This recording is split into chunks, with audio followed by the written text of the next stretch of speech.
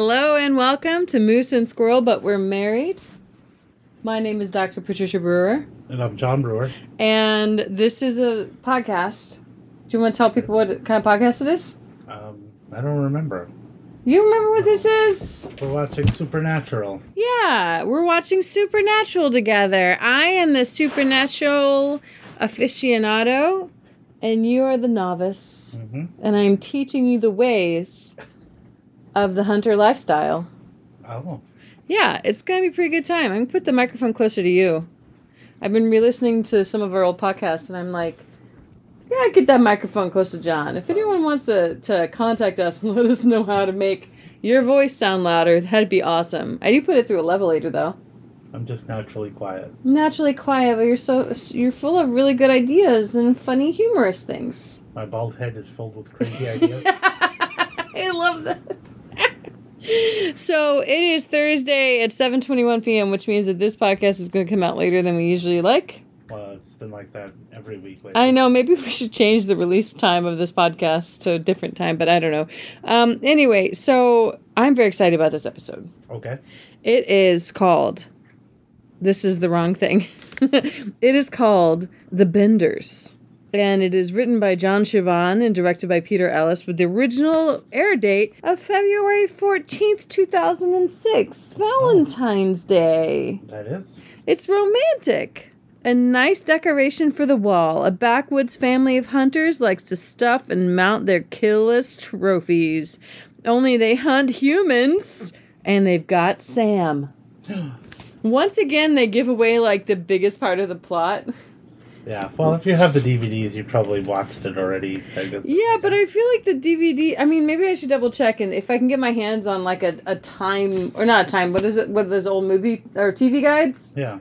That's what they're called, TV. If I can get a TV guide from 2006, it's February 2006, I can see if that's how they described it. Okay. But I'm really excited. I like the Benders. Are you familiar? You're not familiar with the story of the Bloody Benders. Isn't that the family that killed people? Well, yeah. I think I heard about it on a true crime podcast. Yeah, it's a fun one, right? And then it's interesting because there's like the Bloody Benders, and then there's a Scottish version of the same story. And the question is, how much of it's really true? All of it. All of it? I don't know. You know, I was listening to a podcast recently, last podcast on the left, and they had an episode where they had this guy come in that's a true crime writer, and he went on to say that H.H. Holmes may have never existed, and that there's no evidence of the murder castle that still exists, is still extant.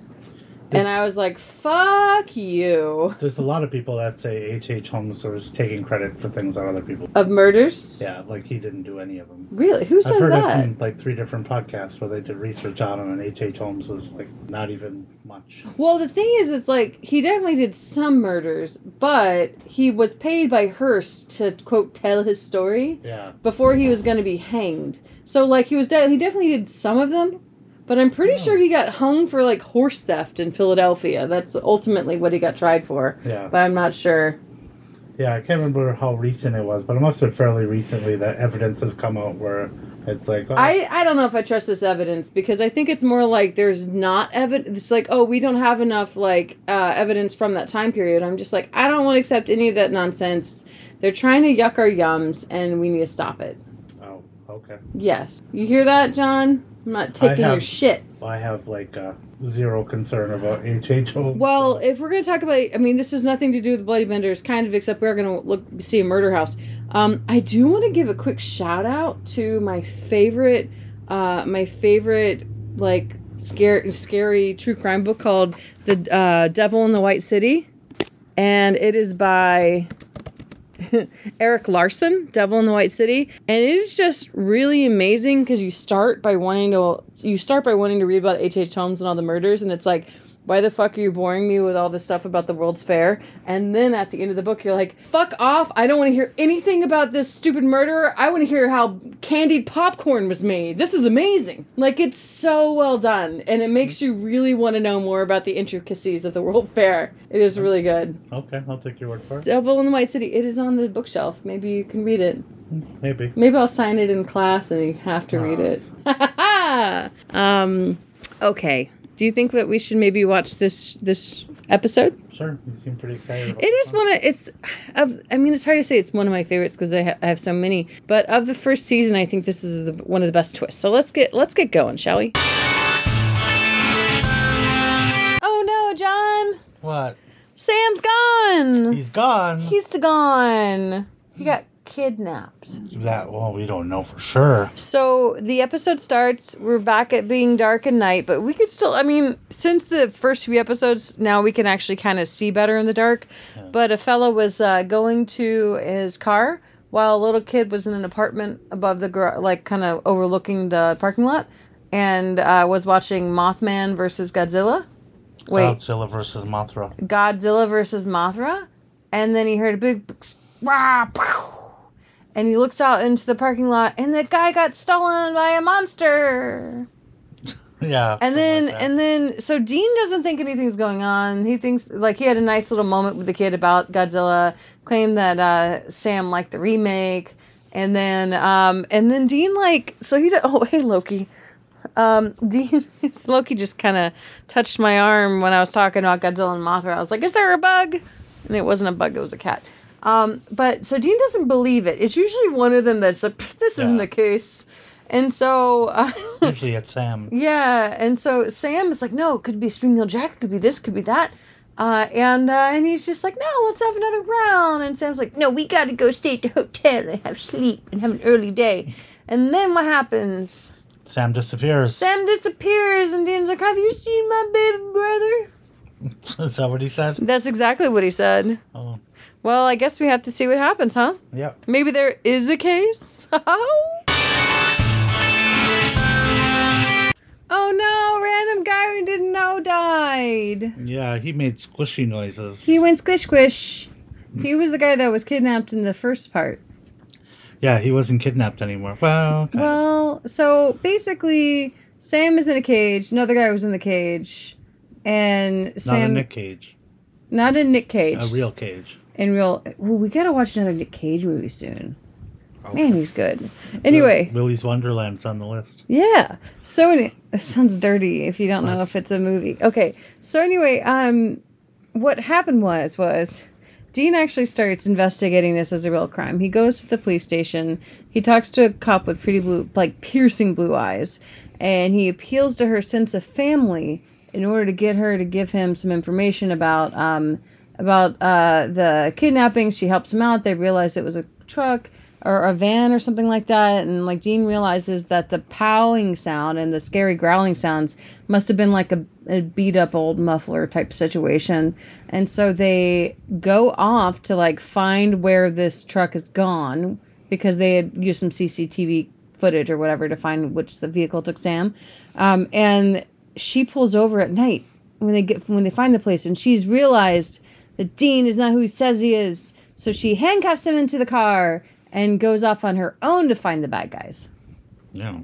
Because her brother got kidnapped by them and probably killed. Probably.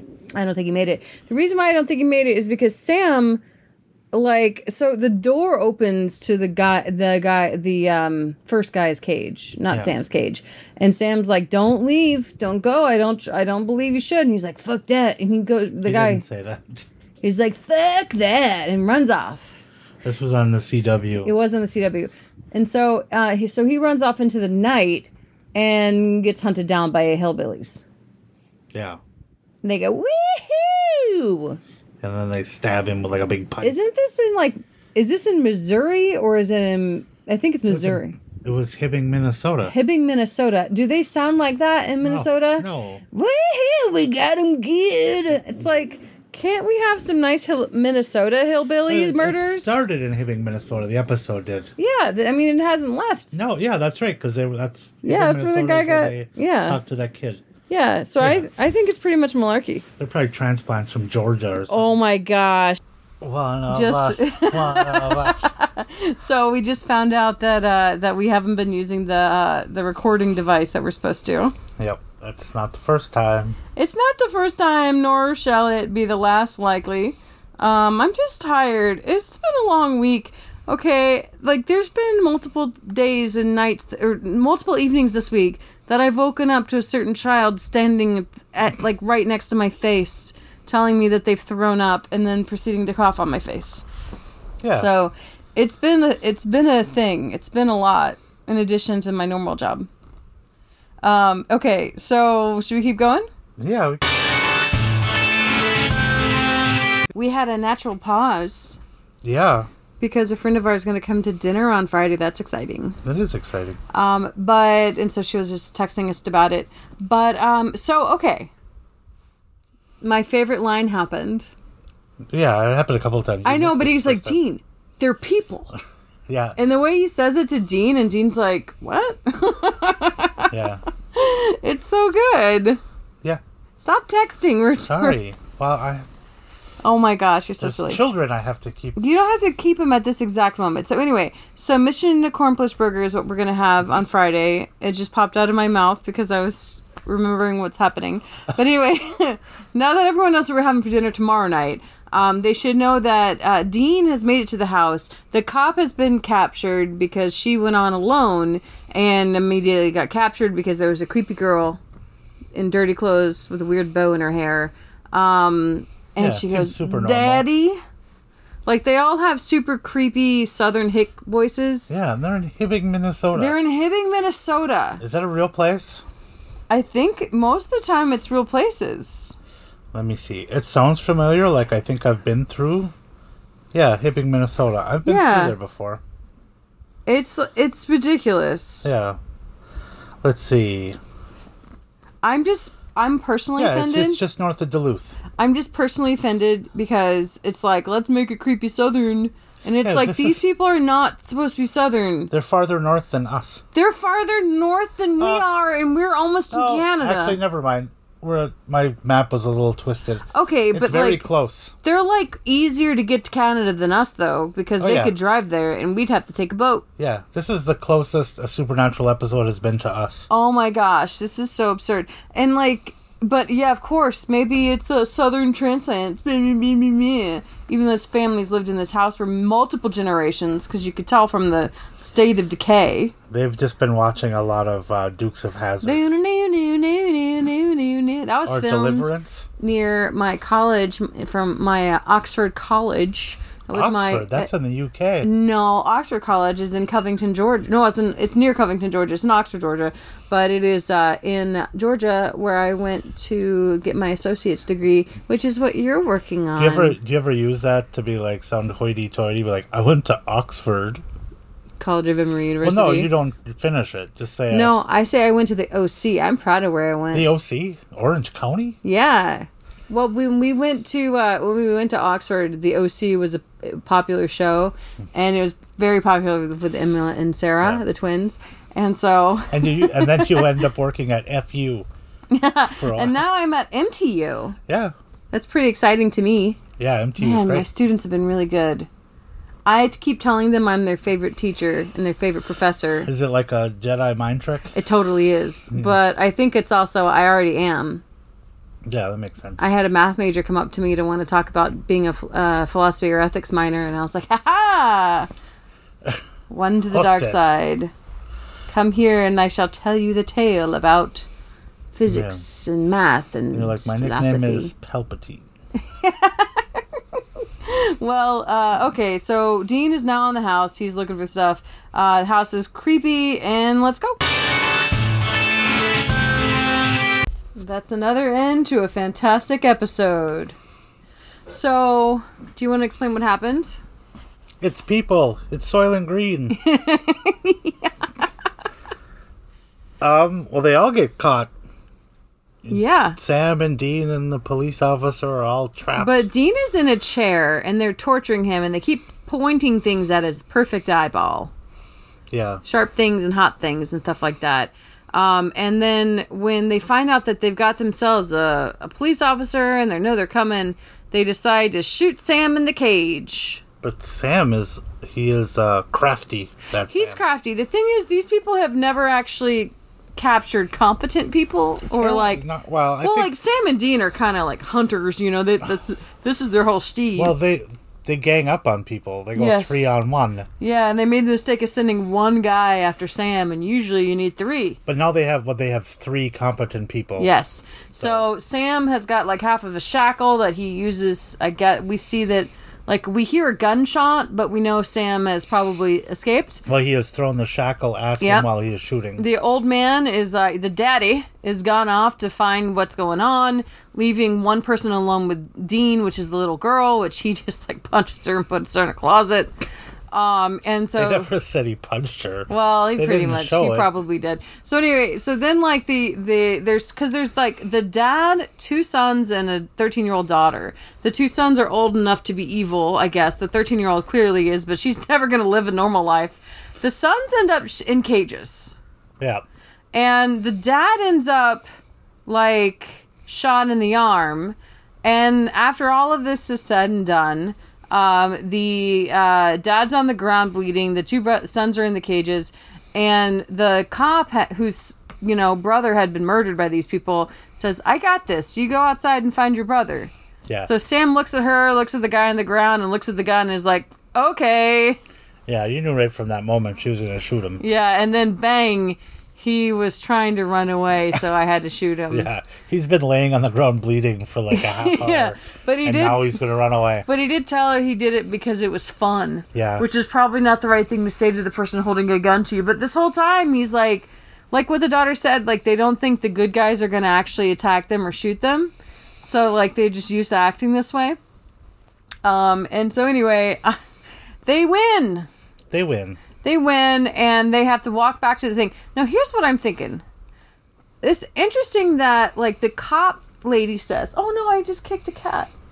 The cop lady says, I don't know which one it was either. Okay, she says, "I thought that knowing what happened to him, that is her brother, would make it easier, but it doesn't." Well, no, because she knows how horrifying it was for him. Yeah. He was hunted. Yeah. And I think that it's going to be important to think about that it's that hunted, and like the resolution that she had wasn't what she thought it would be. Killing the demonic type man that killed her family was not as like, pleasant, or it did not like take away the pain of the loss. Legend. I was thinking of pleasure because of all the Cicero we've been reading and all. I'm teaching 3 introduction to philosophy classes right now, so my brain is like Ciceronic mush. But anyway, I think it was a good episode. What did you think? Yeah, it was a good one. No, this was episode 15. Yep. And there are, I believe, 22 episodes. Yeah, there's 22 episodes in the first season. And what is interesting to me is like just how good this was. The music, the ADR in this episode was fantastic. I feel like the music was super on point. This is the same scene. It was like 3 episodes ago, the bad guy was a racist truck. And then they have this episode. It was so good. Great music. Great memories. Do you want to hear about the next episode? Sure. The next episode is called Shadow. It's written by Eric Kripke, showrunner, creator of the show. Okay. He created the show because he just always liked demons and heaven and hell and shit like that. I get it. Okay. So Eric Kripke and Kim Manners directed this, and Kim Manners is like a big important director on this. This came out 2 weeks later. No. Yeah, 2 weeks later, on February 28th? Yeah. February 28th, 2006. In Chicago. Again, this is called Shadow. So they're going from Minnesota to Chicago. In Chicago, Sam has the luck to run into Meg. The pretty blonde, you remember her? Yeah. Who slit the guy's throat? Yep. The pretty blonde he met weeks earlier at an Indiana bus stop. But it may be bad luck, especially if Meg is connected to a demon wreaking death on the Windy City. Well, that sounds cool to me. Does it sound cool to you? Yep. I think there's just 2 things left to do, John. Yeah, husband picks the music. And wife does the research. Goodbye.